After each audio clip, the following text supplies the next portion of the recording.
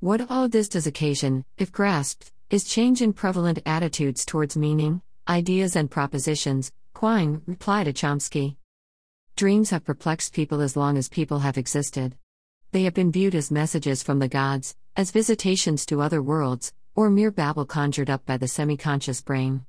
In 1900 Freud wrote his famous, or infamous, book The Interpretation of Dreams, where he argued that dreams carried hidden desires which could be deciphered once one knew the language that dreams were constructed in.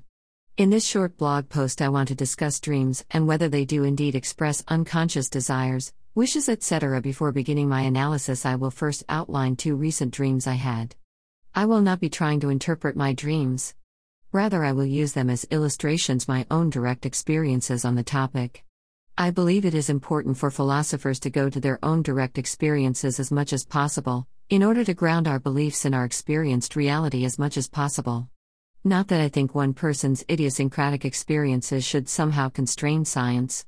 Rather I think it is just important to use our own experiences as a template to see how much and to what degree our experiences coincide with what science is telling us.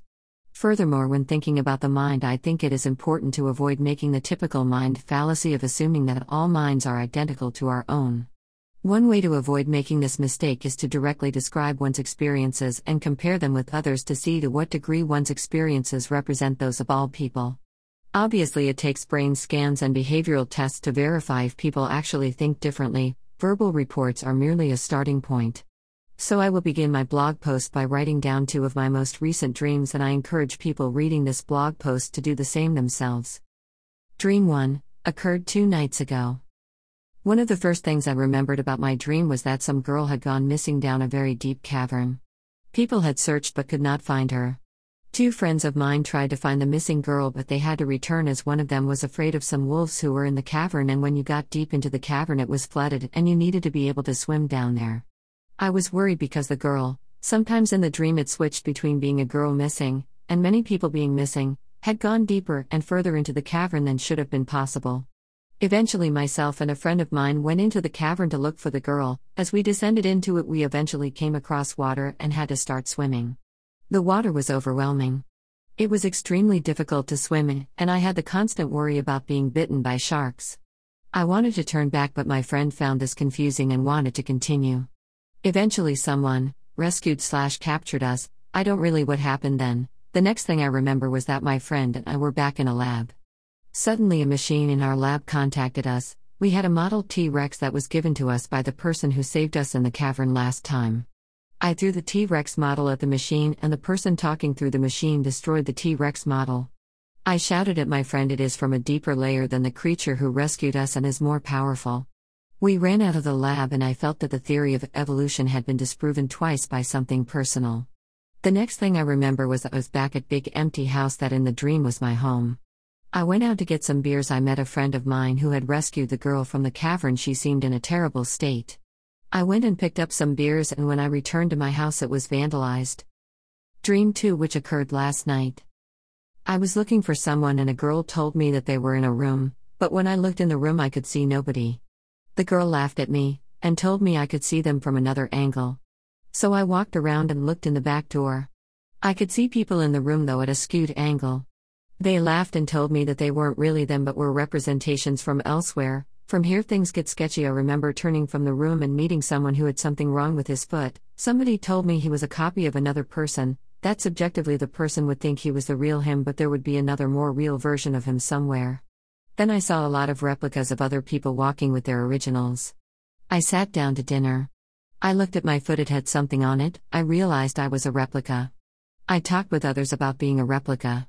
A guy informed me that human replicas were not entirely controllable by aliens, but that lower-order replicas of animals or plants were almost entirely controlled by aliens. We all went for a drive. I was sitting in the back of the car. When the driver started driving I fell out. Part of my leg was caught under the door of the car. I and other passengers shouted at the driver to stop, but he only drove faster. This went on for ages.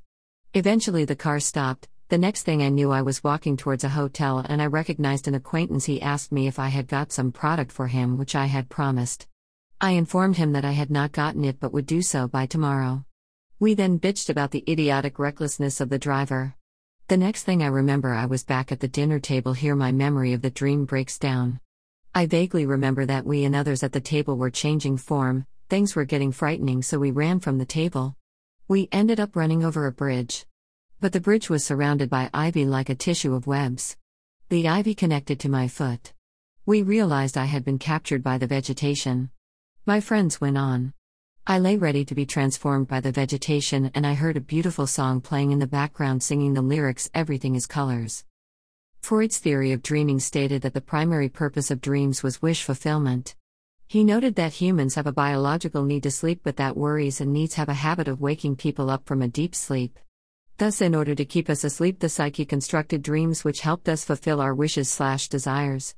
Now, there was obviously a problem with Freud's theory from the outset. If dreams were wish fulfillments, why do we have bad dreams and nightmares, etc.? Freud's answer to this question involved arguing that the manifest appearance of dreams masked the real meaning of the dreams.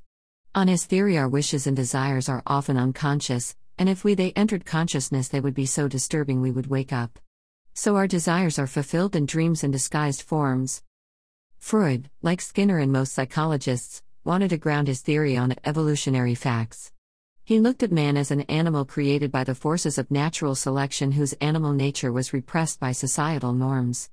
Those of us brought up according to cultural norms were indoctrinated with a form of ethics of the particular society we are born into.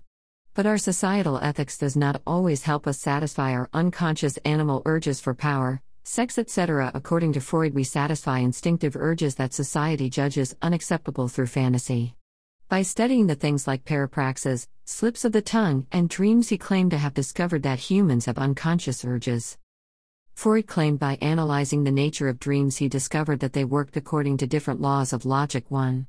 His analysis of dreams revealed that it worked according to the following logic: 1. Exemption from mutual contradiction, 2. Timelessness, and 3. Replacement of external by psychical reality, 3. The absence of negation. From my own introspective examination of my dreams, I will admit that, speaking only for my experiences, my dreams sometimes take the form that Freud claims is universal of dreams too. In my above dream, we were looking for one person, a girl, and at the same time we were looking for a group of people. To me in the dream it didn't seem at all strange to be looking for one person and a group. In fact, it seemed that they were identical. So my dream involved identification of a group with an individual. It involved an acceptance of contradictions.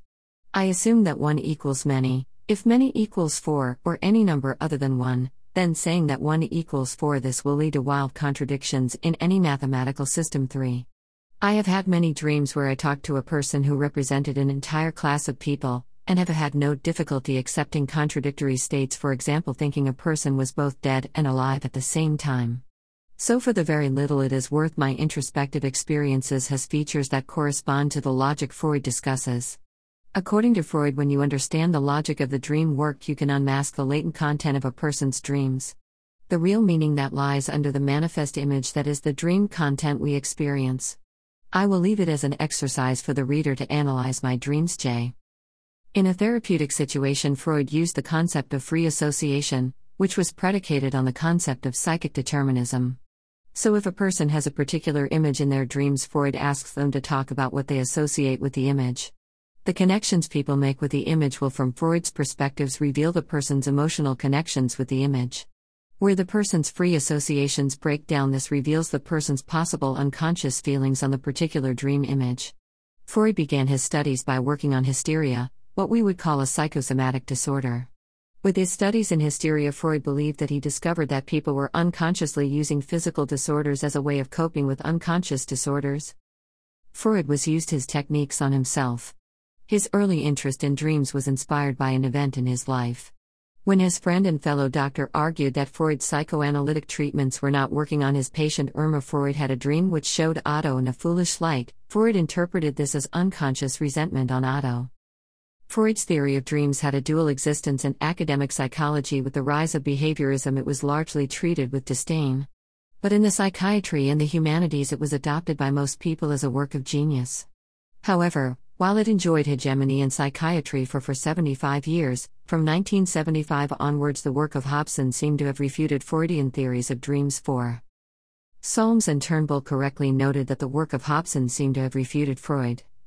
They were able to claim that since generation of REM is an automatic, pre-programmed process, its unconscious mental correlate is as motivationally neutral as the brainstem mechanism that generates your heartbeat. This much seemed certain. Some 25 years after it was first proposed, it still completely dominates the field of REM sleep research. By 1975, then some of the great mysteries surrounding sleep and dreaming appeared to have been resolved. Hobson and McCarley 1977 seem to have destroyed Freud's theory of dreams with their activation synthesis model IBID pages 187 to 189. On Hobson and McCarley's model, dreams were activated by the mechanisms in the pons of the brain stem. And since the pons was in no way connected to higher brain processes, Hobson and McCarley were quick to point out that it had nothing to do with complex thoughts or desires. So they noted that brains were not caused by the type of complex desires that Freud postulated. The synthesis aspect of the model notes that the forebrain that is activated by the pons tries to make sense of the random images, thoughts, etc. that the pons has activated. But the whole process is random, and ultimately on this model, dreams do not have the properties that Freud attributed to them. In The Brain and the Inner World, Solms and Turnbull noted that at a 1976 meeting of the American Psychiatric Association, a very pro-psychoanalytic crowd massively agreed that Freud's interpretation of dreams had been refuted by recent neuroscience. Now scientific disputes are not solved by a vote, but it is instructive that in 1976, the vast majority of psychoanalytic-orientated psychiatrists believed by Hobson had refuted Freud. Solms, though, argued that recent evidence shows that Hobson's theories are not as sound as originally believed. Firstly, Solms noted that Hobson, and the vast majority of dream researchers, assumed that dreams only occurred during REM activity, which is caused by the pons, but actually up to 20% of dreams occur in non-REM states. Solms noted as follows. In a 1997 study, 6 patients who had sustained damage to the REM-generating regions of the pons were asked whether or not they were still dreaming, and their answers were a clear yes. In contrast, more than 40 others patients with damage to specific parts of the forebrain, nowhere near the critical REM-generating structures, did experience a cessation of dreaming following their brain damage, but in those patients the REM state was preserved. IBID p. 193. The obvious conclusion to draw, as Solms did, was that contra Hobson, dreams are causally dependent on REM states. Solms' research indicates that from a neurological perspective, dreams can be caused by a variety of different states. They can even be generated by the forebrain. Solms notes that dreaming can be triggered by arousal from any place within the brain, including emotion, memory, etc. As I said above, Freud argued that dreams were wish fulfillments which helped us sleep. But there was little way of helping testing his claims circa 1900. However, recent research on brain-damaged people who report that they no longer sleep indicates that they sleep worse than typical patients. See Solms 1995. This is to some degree a confirmation of Freud's views, though needless to say much more research needs to be done on the topic. As things stand, from my limited knowledge on the subject, the debate between people like Hobson and Solms is still wide open on the issue of the nature of dreams, though the evidence is swinging towards Solms' sympathetic reading of Freud.